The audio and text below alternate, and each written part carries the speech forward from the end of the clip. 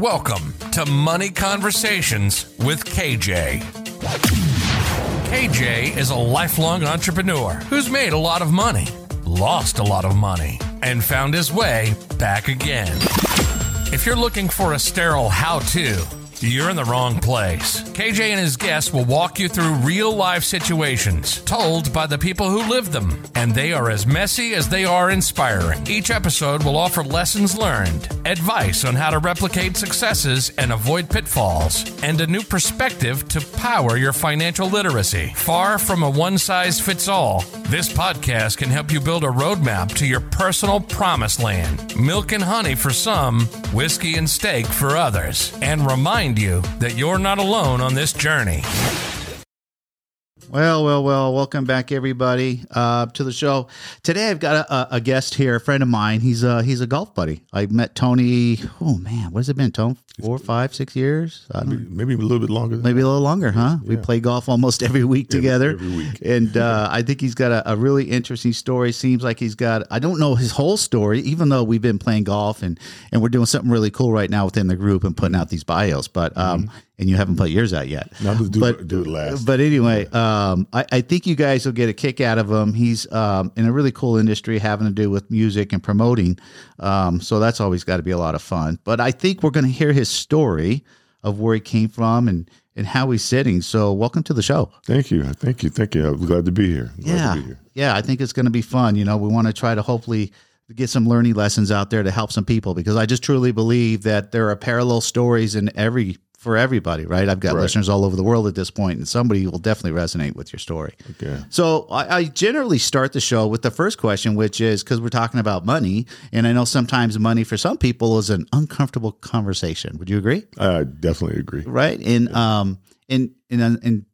throughout the show, I talk to people why it's most likely uncomfortable, because it's usually you don't have money, you're uncomfortable talking about it, or if you do have money, you're uncomfortable talking about it, right? One way or the other, it's just uncomfortable when I'm trying to get people to talk about money, because that's how we can help each other, right? Like if you see somebody have success, you're like, hey, how'd you do that? Right. And as long as they share their stories, it's not about the dollar amounts, what we do. It's how our dollar amounts grow or not grow. It's what we're actually doing. So the first question that I ask all the people that come on is, how old were you when mom and dad sat you down and taught you about money? The interesting thing about it is I would have to say probably in my early years of high school. So like you're a freshman. So you're like 15, 14, 15. Yeah. Right in that area. Right in that area. They actually sat you down and said, hey, Tone, you're 15 now, whatever. And because I believe that we all start using money around the ages of 5 to 7, when mom and dad are giving us $1 to go buy a burger or whatever. You know what I mean? Right. And we start understanding we trade something, right? Mom give you $1. You're like, I can trade it, go to McDonald's and get a burger or whatever. Right. So subconsciously through conversation, I figure out that we really start to understand money about 5 to 7. So if mom and dad sat you down around 15, what did they actually teach you? Do you remember? Well, my story is a little interesting. The conversation had to take place. Had to take place because going into my sophomore year in high school, I was about to go on tour with a major recording artist. And so, of course, with playing music at that age, now, there's a salary structure or there's a money structure that's going to be involved in that, per diems and all those things. Right. And they weren't going to be on the road with me like that. Right. Because of their professions. So, and then whoever my handler was at that time and so forth, we had to know what we were taking in, what was going out, how to maintain. So what did they tell you? Do you remember the lessons? Well, here's the thing. I don't remember the lessons verbatim, but what I do remember is, don't get stolen. Don't get taken. Okay. All right. Don't let anybody rip you off. Or don't spend more than you have to spend. Or try to conserve as much as you can, because you're going to be out there for a couple of weeks or a couple of months. So be frugal. Be very frugal. Be frugal. Yeah. Okay. So if that's your first memory of money, being frugal, and where you are today, has that carried? Well, I can answer that question. That's carried through your life. Yeah. As a frugal person. Yeah. Right? Because we know, and I'm sure you know, people who are the opposite. Mm-hmm. They spend every dime they get. Yeah. You know what I mean? And then you kind of wonder why you don't have money, right? Right. Any other money lessons that you started to learn? Because if you were basically thrusted into business at such an early age, right? Right. I'm sure when the money started to flow in, share with us like the excitement or the, scared.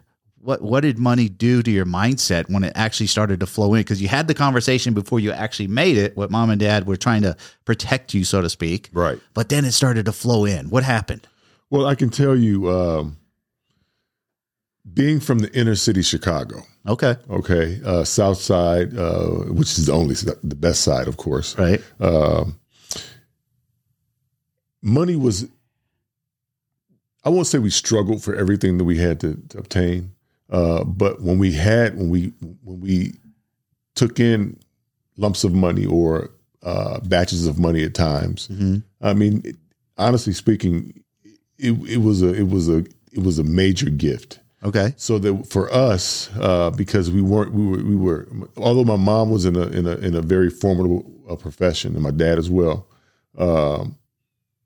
still it was a major gift. So sometimes, in our younger years, when you get lumps of money, what are the first thing kids, that in my age bracket at that time, what would they want to do? Oh, they want to go buy the newest, latest, greatest shoes, the clothing, all of that, all the, the toys, whatever, the games and whatnot. Yeah. The point is that you want to spend. I want to spend. Right. Man. Your mindset wasn't in the fact of I want to save or I want to invest. Those words probably were so far from your mind. They were there, but they weren't important. Yeah.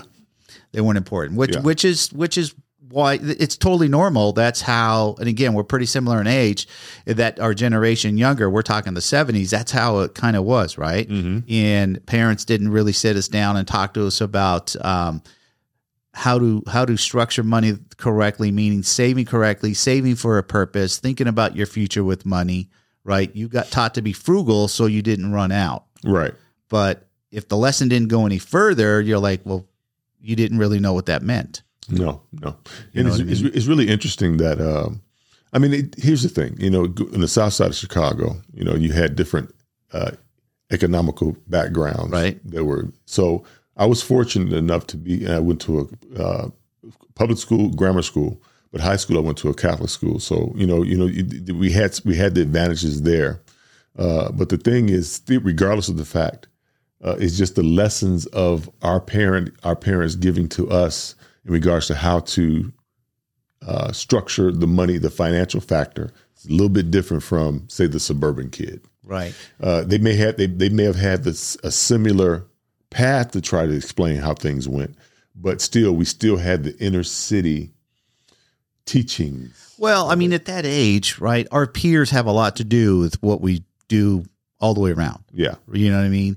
And sometimes you hear the term keeping up with the Joneses. So if your friend got the latest, greatest shoe, you're like, dude, Bobby just got the greatest shoes. I got to go get those. Mm-hmm. Right. Yeah. And that was the mindset, right? We wanted to keep up, so to speak. Right. You wanted to fit in. You want to be the cool kid or whatever. Right. At what point or how old do you think you were when you realized, well, I'm not making money just to spend money. I should probably do things with it. Probably in that short period of time, like around 16. Okay, because mind you, I'm playing music. I'm playing with professionals. I have to stay in competition because first of all, I'm already looked at being the young kid. He's not going to be good at what he does, and so forth. So there were these drums. I'm not sure if you're familiar watching like old TV shows like Soul Train or things like American Bandstand or whatever. Right. They had this thing called Simmons drums. They were like an octagon-shaped drum. There was an electronic drum that can plug into a similar board like you have here. It's your board here. And those drums were $3,000. At that time. So, but that was the sound that people were listening to on the radio as the disco and all those things were going. So I was the first person to get them in Chicago. So you had to save for them, and they were $3,000. So how long did it take you to save that $3,000? It took well, roughly. What do you think? I would say maybe because of what I was doing, probably almost like 9 months, maybe. So, but I had to get them so that I can stay relevant into what was happening for recording sessions and things of that nature. But think about, and I want the audience listening, think about what Tony had to do and what it did for him long term, right? Meaning, so getting those drums was a goal. Yeah. And the goal had a purpose. Yeah. And the purpose was, I want specific sound, right? Because it was the new sound coming out and you wanted to be the new relevant hip dude, right, or the group or whatever to, right, to have this sound out there. Right. And so you had to have the discipline, right? If you can remember back when you knew you wanted them, you knew how much they cost, and then you knew how much money you were making. Did you casually save to the 3,000 or were you aggressively saving to the 3,000? Well, fortunately, I mean, 9 months is a chunk of time. But with all the things that I wanted to do as a kid, right, I was somewhat aggressively saving. Because going into the studio, I mean, I would just not to name drop, but when I go into the studio and have to do like a Burger King commercial, or a McDonald's commercial, whatever I was doing at the time, right. The musicians that were in Studio A and Studio B could be somebody like Maurice White in Earth, Wind & Fire, because that's where things were happening. Right. Or the other famous groups, and they were in these various different rooms, but they had all these things. And in order for me to be able to participate, I wanted to be in place. So it's interesting, that story, because I often talk back about how we learn about money subconsciously. Meaning, I've shared with the audience that we learn subconsciously. Just if mom and dad don't sit us down and teach us about money, we learn from mom and dad subconsciously, meaning by watching. Right. And you learned a great gift of self-discipline, saving money for something specific at a real early age. Right. Has that really carried all the way through to your life today? No, just like anybody else, I've had my ups and downs with that, situations where I could be very proud of, but then situations I'm not very proud of. Right. And that's because, again, without formally having the educational process. Right. The financial education process. Exactly. You fly by the seat of your pants. So at what point, how old do you think you were, again, reflecting back, thinking, you know what, I got to take money more serious than I've been taking it? About how old do you think you were when you just reflected on that thought? Because it happens for all of us at an age, and I've got data showing approximately, but what was it for you, do you think? You're like, you know what, I got to take handling my money more serious. Probably, probably in the early 20s. Early 20s? Early 20s, but did I do that? I can't say I did that. You did that, yeah. No. So my research from all the comment, I've had tons and tons of conversations. It's around 30 for most people. So if you did it in your early 20s, you did it early, reflecting. Meaning like, man, well, one, it sounds to me like you worked harder than the average 15 to 17-year-old anyway. Yeah. You know what I mean? Yeah. At 15, 17, most kids are still in the streets playing with their buddies or whatever. Right. They're not even doing their side jobs yet. You know what I mean? And you were actually there working like an adult. So, so I guess making that money by the time you're 22 or 3, reflecting like, man, I've made a pretty good chunk of money in the last few years. What do I have to show for it? That's the story. That's the story of our lives, right? These friends that not mind you, there were of course a group of friends that did things the way things should have been done. Well, that brings up a good point, right? I always talk about most of us can learn by example, right? And so by you saying that, do you think your mindset shift with money may have happened based on you seeing other people handling their money different? The good and the bad. The good and the bad. The good and the bad. I have to commend those that whatever path they took to get to that point, I didn't ride that same path. So I have to commend them because they had a certain path that they took that I wish I would have known how to take.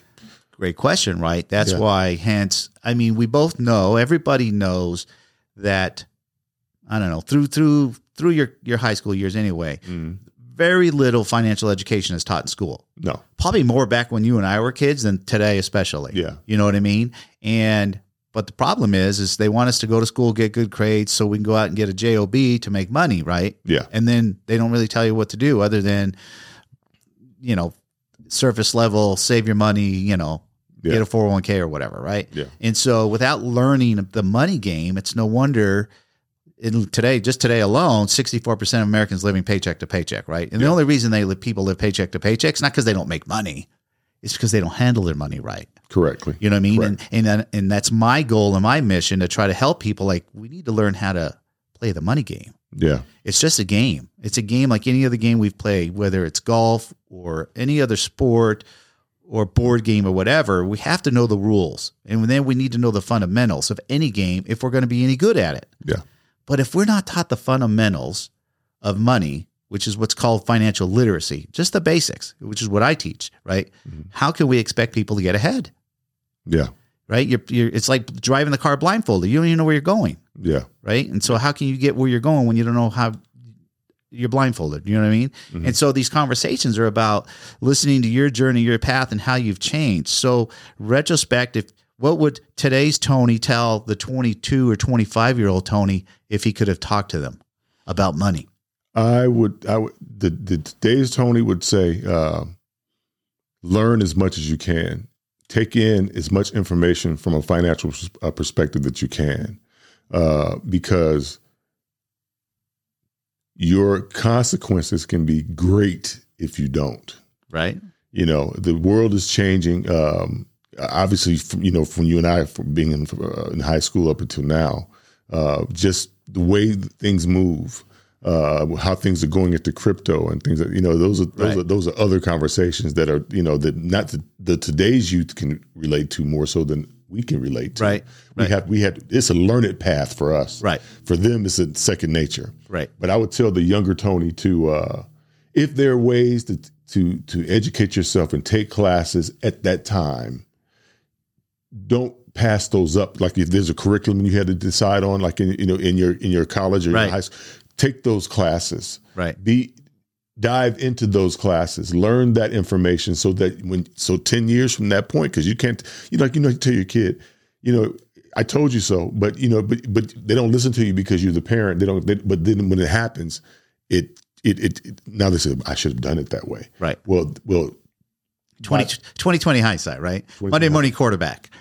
Period. If you can take financial classes, if you can take financial literacy classes, take those classes so that you are able to now pass that information on to your children and to their grandchildren and so forth. Well said. And so you guys that are listening out there, one, I want to applaud you for even listening, because if you're listening to Money Conversations with KJ and you're hearing these stories, you're being proactive about learning. Yeah. Right. So kudos to you guys out there that are listening, because I have listeners everywhere and I have regular listeners that they want to learn. Right. Right. And that the issue is that most people don't even realize that they need to learn. Yeah. Because they're in habit mode. Right. Yeah. They're in mindset mode. Right. Mm-hmm. And that's part of what my course teaches. Right. I start off with mindset until we start to learn how to think and act different with our time and our money. Then you're going to be the statistic of, in today's world, 64% working paycheck to paycheck. Yeah. And that doesn't mean, just so people understand, that's only the people that don't make enough money that live paycheck to paycheck. Because of the 64%, 25% of those people make up to $250,000 a year. So that's a lot of money. Yeah. So there's people out there making $150,000 to $250,000 a year, which is a really nice living. Right. And they're living paycheck to paycheck, which means what? It means they're living beyond their means. They're just buying bigger houses, fancier cars, more vacations, and not actually putting their money to work. What's that term on credit? Debt to income ratio. Debt to income ratio is really bad. Yeah. So let's jump into, even though that was like the mid-late 70s when you were, thrusted in there, when do you remember someone explaining to you or you got your first credit card? That's a gift and a curse factor for me. Okay. My first credit card came, I think, when most of people that went to school, college, they got it in college. Right. And I was one of the kids that took the credit card and abused it because, you had this credit limit. Right. And you wanted to go buy certain things. To mind you, I was in between the touring factor. It wasn't year round. It was like, I still had to go to school. It was summertime and those type of things. So of course, in between the time, you have these, you can fill out the applications for these credit cards and they came so easily. Yep. And then all of a sudden, before you know it, that $3,000, because they weren't super big credit cards. They were $2,500. $2,000-$3,000. Yeah. They were maxed out quickly. Right. And quickly. Because no one ever sat people down to explain the credit card game and why you should and shouldn't use them. Right. I think it was the mindset for college kids. Like, I just got free money. Yeah. Right. And it's the furthest thing from free money. Yeah. So did you get caught in the trap like 90% of other where you racked them up, couldn't pay them. Now your credit score, went in the tank and whatnot. Yeah. How do you perceive them today? What are your recommendations, and do you even use them today? That's a two-sided question. Okay. It's a double-edged sword because to have them with your credit shows that there could be stability there. To have them and have most of the balance used on the credit card, it goes against your debt to income ratio. To have them for various different situations, for travel, for other things that you may want to try to acquire, they're almost a necessity. But the other side of it, once you have them and you use them, I guess the biggest thing is to be able to be diligent on making sure you pay the bill on time. So would you classify, I hear the term all the time, credit cards are bad. What do you feel about that term? For me, it's going to probably always be on the good side because, again, to come up, you're never going to lose that. We always want to have that. You always want to have that push or that help if you happen to need it. Okay. So I want people to understand, they've probably heard me say before. I mean, when people use that phrase, credit cards are bad, I'm like, what are you talking about? A credit card is a piece of plastic. Okay. Mm-hmm. How you use that credit card is different, which makes you either responsible or irresponsible. Yeah.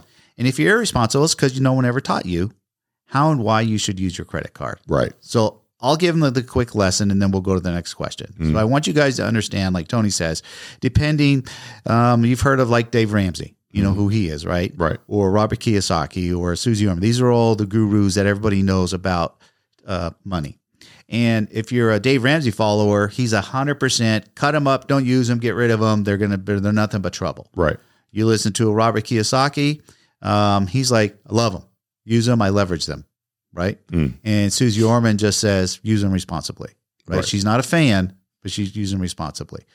I'm in the middle of those guys, right? Mm. It seems through the conversations that I've had that we have to go through the bad to get to the good, meaning probably what you did and most, right? And I'm a victim. I won't say a victim. I'm in that same boat where same thing, racked them up, got in debt. Now we have to pay it off, which makes our life uncomfortable for a period of time, right? You got to tighten your belt and get these things paid off.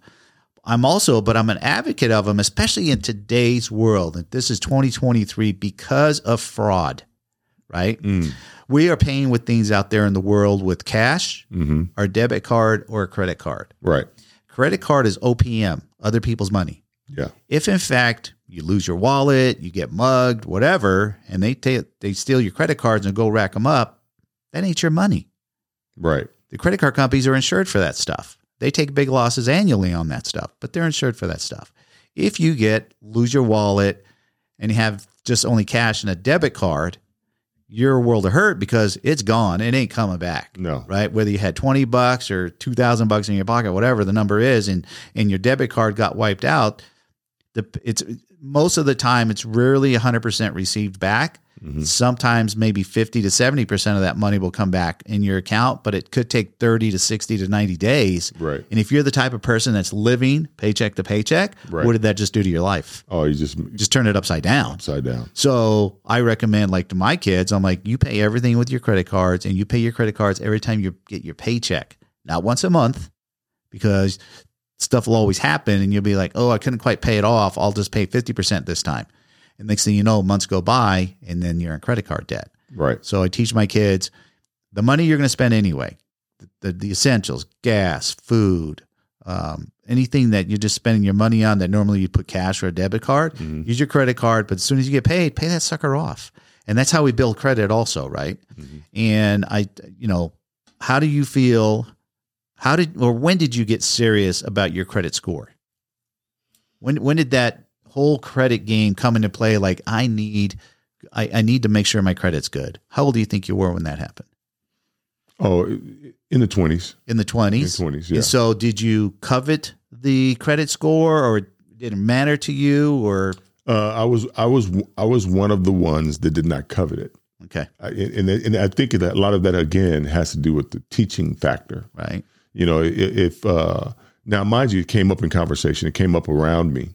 But you always the one that jumps off the ship, right, when you shouldn't be jumping off the ship at the time. And what I mean by that is the fact that you hear it, but you didn't take heed to it. Yeah. I always say, you hear me, but you're not listening. Exactly. Right. Exactly. You hear me, but you're not listening. Exactly. Which is a huge difference. That's a whole other lesson that I love to teach. So since you got plunged into work early, talk to me about at what age, and I don't know if you did, but if you did, at what age did you get a mentor? Mentor, whether it was within the music business or life or any type of mentor. I had a mentor early in age from the music business. Okay. Because of course, me coming into the music business at a young age, there's always an older guy that's trying to tell you, look, young buck, you need to do it this way. Right. Or this is what you shouldn't do it this way. So from a music perspective, it came early.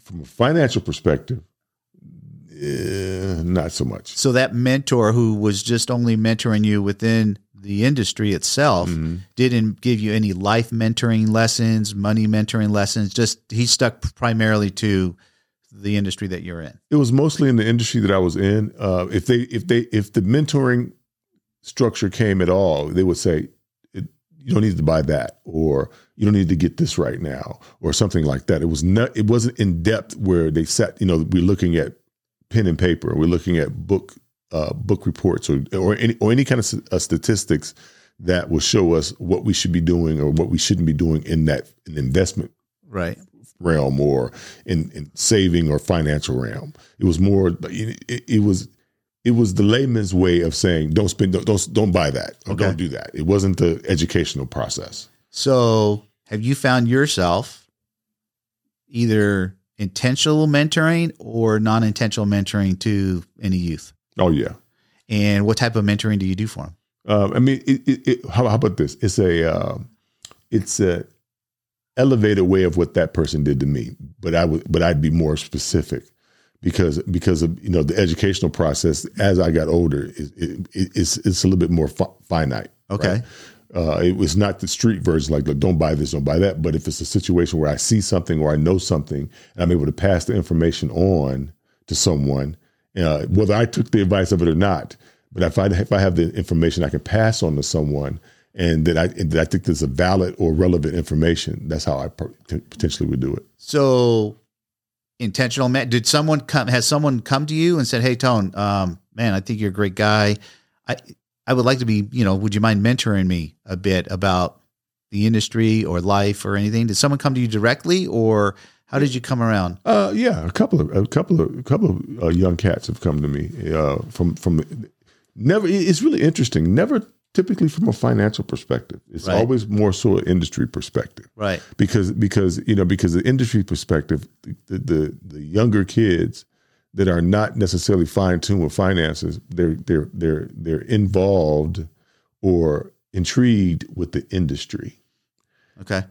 And so that part of it is where they're intrigued, the industry portion of it. Well, the reason I ask is, there's a lot of people out there in whatever industry, and they want to learn more, and they'll go find an individual that they want to learn from, and they can ask, hey, will you mentor me in this, right?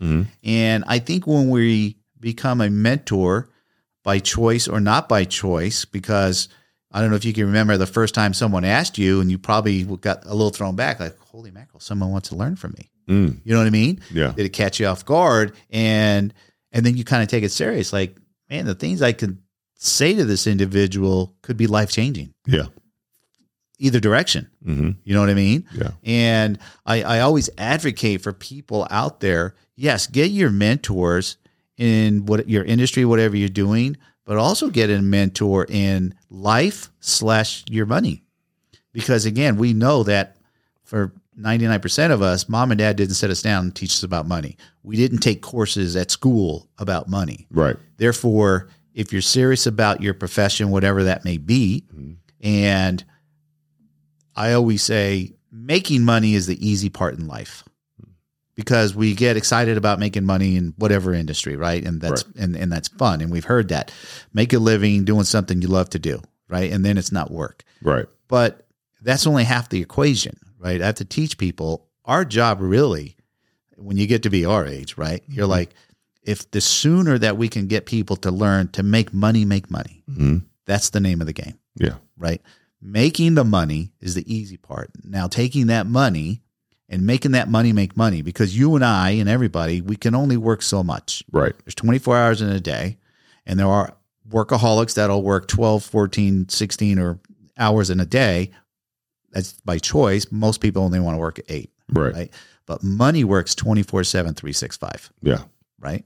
And not always in an upward motion, downward motion, but on averages, if you put your money in the right vehicles, you're going to grow money. Right? Yeah. So we don't ever have to be without. Yeah. Right. Can you remember times in your life when you were broke? Yeah. Like I'm struggling to pay the light bill the next week and it's due. Yes. Right. And that's a horrible feeling because it's in your gut. You're like, crap, can't pay the rent or the light bill or whatever that bill is. It's due Friday. I don't get paid or it's due Wednesday. I don't get paid till Friday. What am I going to do? And then you got to go borrow money and just do the things that you got to do to make things work. But I'm trying to help people not ever get to that point. Yeah. Right. I explained that to my youngest daughter when she was 15. I go, I don't ever want you to experience that feeling, because it's not just being broke. It's an actual physical feeling. And some people have high anxiety about it. Oh, yeah. Right. You just really freak out. Yeah. And the best way not to put yourself in that position is by learning about money. Yeah. Would you agree? I totally agree.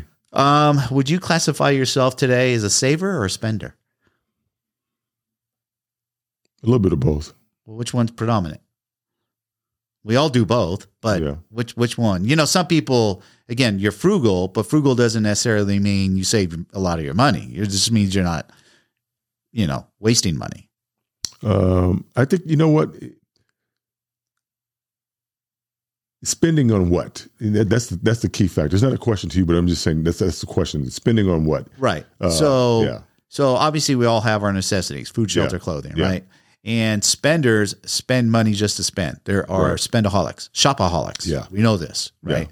Yeah. Both sides, male and female. Just can't wait to make money and get to the store. I got to shop. Yeah. Right.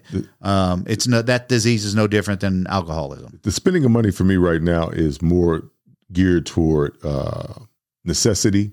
Mm-hmm. Like, for instance, recently, from some health scenarios, I had to get some things under control. Mm-hmm. So I've kind of changed my lifestyle. So in order to change the lifestyle, you have to participate in all the vegetables and all the things and all the equipment that goes with that, and trying to maintain their health so that you can still spend money later on. So money is being spent all the time with that. Right. Money is being spent on what we like to do for our leisure every weekend. Right. And we know those numbers. Right. So that's a necessary evil, because we're not basketball players. We're not young kid. We golf. It gives us a sense of whatever that sense is. So that's an expense. That's what I spend. A boys' trip. That's what we spend. But frivolous spending, no, not even close. Right. Not anymore. It's more of the necessity factor and what's going to make my latter years comfortable. Okay. I'm not the guy that the midlife crisis need to go out and get the Corvette type car type of guy. None of that. But I would tell you, when it comes to my health and eating, that's one thing. And then, of course, the equipment that we use to play what we play. Right. Okay, so I'm guilty. We'll spend our dollars there. Yeah. Well, let me ask you, early you had set that goal to buy that drum set, right? Because it was going to do something for you. Right. I'm huge on goals and making sure that people know the difference between a goal and a dream, right? Right. And how are you, because to me, I would think, but we'll find out, setting that was a big goal in your life. Yeah. That was the largest at that point in time in your life, that expense, $3,000 for that drum set. Mm-hmm. That's a big goal. You did it in the amount of time you did it. Did that lesson resonate with you, that you've done that through your whole life? Like you'll set a goal on something, and whatever it is, do you time bound it, or do you not set goals anymore? I set goals. Do I accomplish them all the time? No, but the point is to try to set them. Mm-hmm. I'm the guy. Remember the Franklin planners? Yes. Okay, so I was a Franklin Planner guy. Okay. And people around me at that time were Franklin Planner people. So of course, it forced you to create structure there. So real quick, so people that are under 40 years old know what a Franklin Planner is. We didn't have the internet and the iPads and whatnot back then, and so today what we call it old school. We wrote everything down. Right. And the Franklin Planner was like a notebook that was calendared out basically day by day, and we would fill everything out. And in today's world, people use it using technology, same basic thing, but it's digital, right? Digital now. So just so people understand when he calls it that, right? What that is. Yeah. But anyway, so how long did you keep those? They were real popular. They were almost like a fad for a while. Yeah. Right? Like you had to have one or you were a dude who didn't know where you I was going. that guy that had one when everybody else had one. Okay. And I had it and I rode the wave of it, just like the SkyTel or anything else. I rode the wave of it. I was the dummy. Now in that money thing, you remember when the phones, the video recorder was the front load. Yep. But before that, it was the top load. Yep. And they used to cost $800. Yeah. I was the dummy that bought the one for $800. And then next year, when the front load came out for $200. Okay. Okay. So that just goes to show you. Right. I spent then on things that I didn't necessarily need because it was the thing, and then all of a sudden next year it just hit me in the face because now it's $600 cheaper and it's the newest thing out. Well, I mean, a lot of folks want. I mean, every time the new iPhone comes out, there's a line down the street to buy the darn thing, right? Yeah. And it's the same. It's the same phone. Exactly. Yeah. Well, the question with goals is writing them down. It's critical. Harvard's done a study that if we don't write our goals down, the people who do write the goals down earn 10 times more money. Just because they write them, because we all think about our goals, right? And our goal is XYZ, and it's $X, and I think I can get there. But you try to keep it in your head, right? And the fact of the matter is, it's proven that the people who actually write them down and the people who can write their goals down daily, right, will earn 10 times more money. Yeah, that's huge. That's huge, right? Yeah, and so I really advocate for people to, if you structured your life, because whatever people do for a living and you go to work, there's processes and procedures, right? If you treated your life the same way, right, process and procedures with goals and writing them down, that's all that is, you would be surprised how much your life will change. Yeah. Because you're living life for a purpose and not, I like to call it freewheeling, just like living off the seat of your pants kind Writing of thing. It down is the key to success. Yes, you must write them down, guys. Yeah. You must. Yeah. At what age did you start thinking about retirement? When you're like, you know what, I got to start thinking more serious. I'm getting to age whatever. What age do you think you started thinking about that? I think from an ego perspective, I don't think about retirement, right? But I have to, and probably I would say in that area of 50, probably. Okay. But the reason I say that because anything that's dealing like I don't know if that's a crisis or not, but I don't want to look at it from the standpoint of getting old. So let me ask you, right? I asked this question, like I'll be doing a workshop in about a month, and I always ask the question to the crowd: what age is retirement? Being around my golf buddies is the age that you make it. Okay. One of our buddies worked 30 years in the industry and was able to retire. He and his wife were able to retire about 10 years ago. And he's 65 now. Okay. Some guys are still working in our age, but so it's really when you. So I'm going to let you off the hook. Okay. Because it's a trick question. Yeah, it really is. Well, here's the reason why, right? We have all been programmed, and this has been happening for almost 100 years. We've all been programmed that retirement is an age. When in fact, retirement is not an age. Okay. How many people do you know who said, I retired and now I'm working over here? Meaning they retired from over here and now they went to go work over there. But they used the word retired because they put X amount of years in somewhere, wherever. Right. And they like to throw that term around. And I really, really dislike the term retirement because it seems to be an end. Yeah. It depicts it end. You know what's funny, Kevin? Right. What's funny is that most of our friends are they've retired, but they're somewhere else. Right. So I don't think people should strive to retire. Like I have to work 40 years and then retire. Yeah. Like to me, that's the wrong goal. Right. The goal is to reach financial independence, right? And so I teach that. And what does that mean, right? If I tell you, when you're financially independent, that means when your money makes enough money to support your lifestyle. We're all different. This is not a one size fits all. Right. There's people out there. The guy you just described, a friend of ours, he lives on his pension. He lives comfortable. Is he a millionaire? No. Does he strive to be a millionaire? No. But is he living a comfortable lifestyle for him? Right. Yes, he is. Right. So there's people out there that can totally live on $2,000 or $3,000 a month and be totally happy. Right. And there's other people out there, and you and I both know these kind of folks.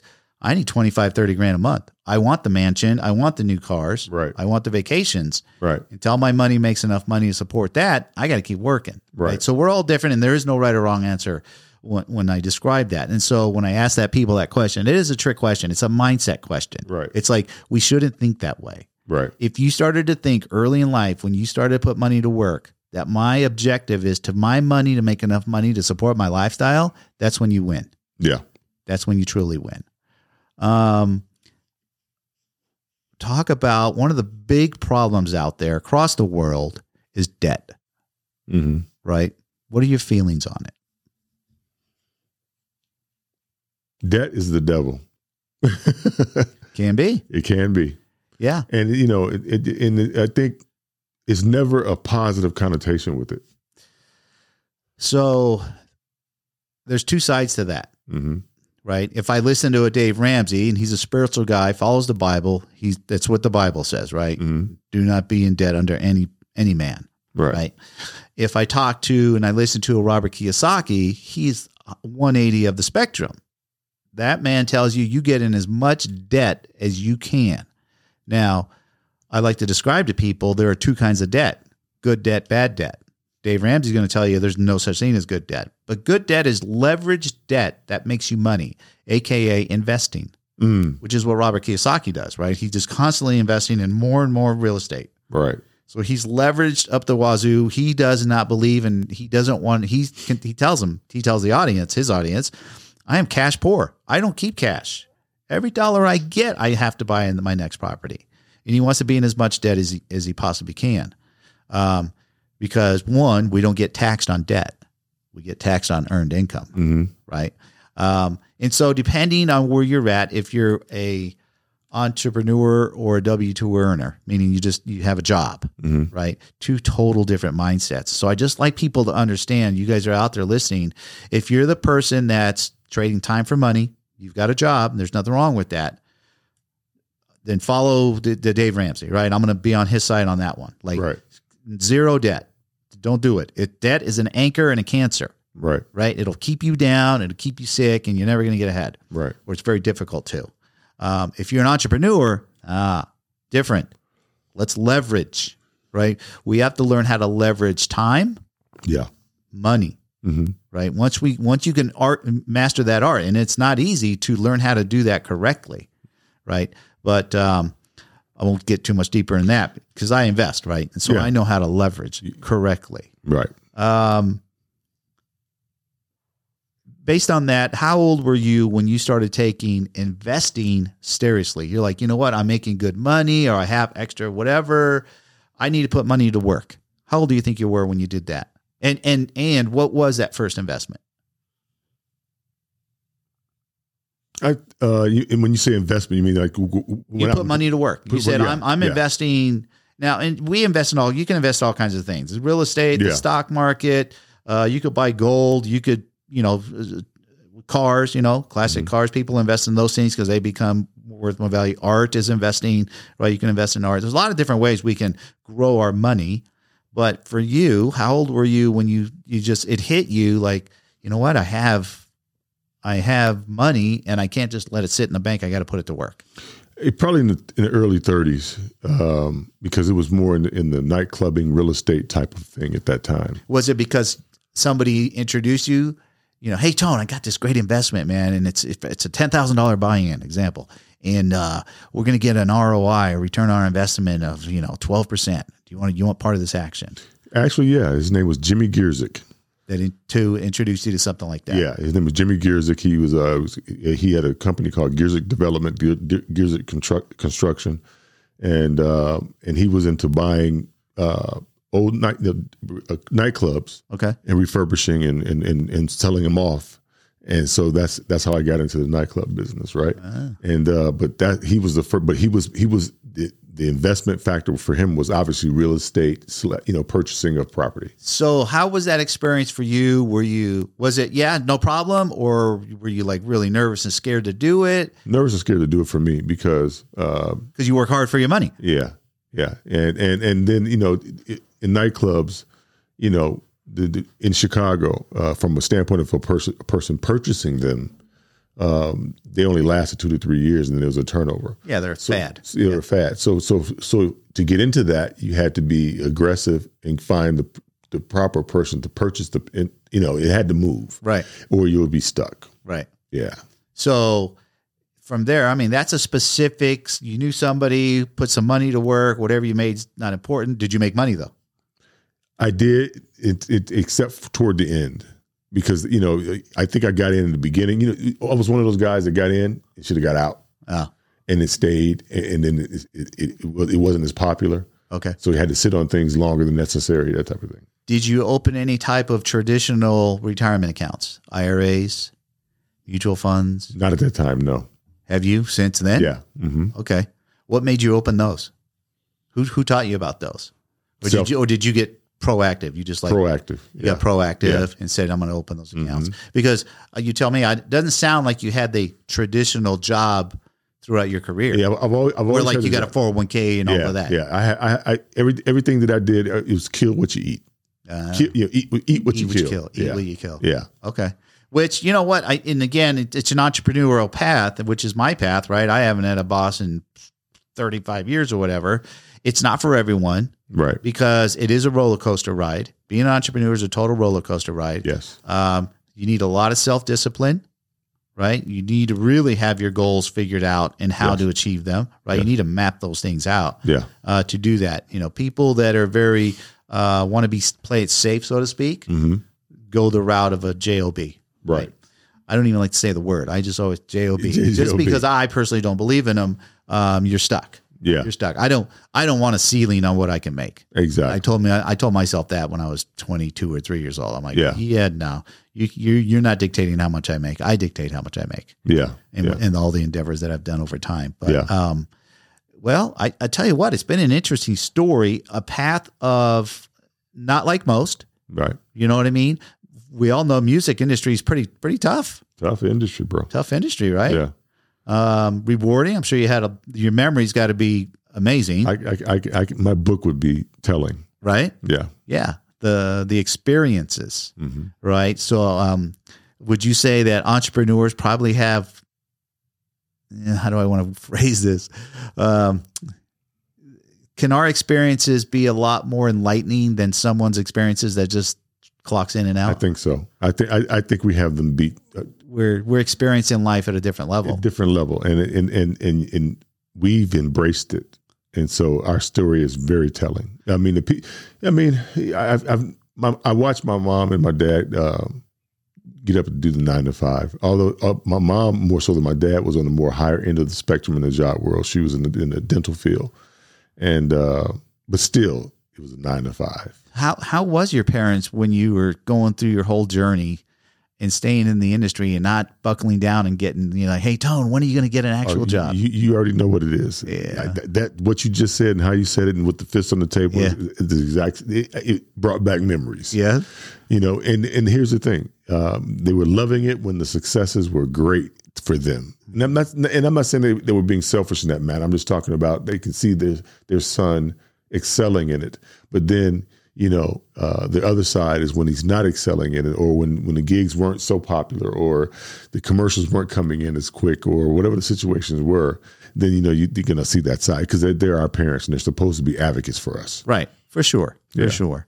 Well, dude, it's been really awesome. And I think the big takeaway here is if we're going to go down the route of you're going to be an entrepreneur, Tony had himself a really, I can't imagine you have any regrets, really. No. Right. and I don't want anybody to have regrets. Enjoy your life. If you do the right things with money, you can have a job. And if you do the right things with money, enjoy yourself and not ever get in a predicament of the statistic that's out there today, 64% of Americans living paycheck to paycheck, because it's a horrible feeling. I don't want anybody to experience it. And that's why I do what I do, right? I want to bring people out like you, come out, tell your story. I'm sure you've inspired some people out there today. And remember, guys, if you're on YouTube, do me a favor, smash that like button, subscribe if you haven't already. And for you guys on the podcast and platforms out there, do the same. Follow me. I got a lot more people coming out, and we'll get you guys on the next one. My man. Hey, everybody. Hope you enjoyed that episode. Really enjoyed making all these episodes for you. Remember, we're just having conversations with people's journey with money, and the things they did right with it, the things that did wrong with it, and how did they really come about getting their mindset with money. So every episode's different. We all have a good takeaway from them. So do me a favor, hit the like button, smash the like button, and subscribe to my channel, because every episode that I do is going to be different, as all our journeys are different. So you guys take care, and we'll talk to you next week.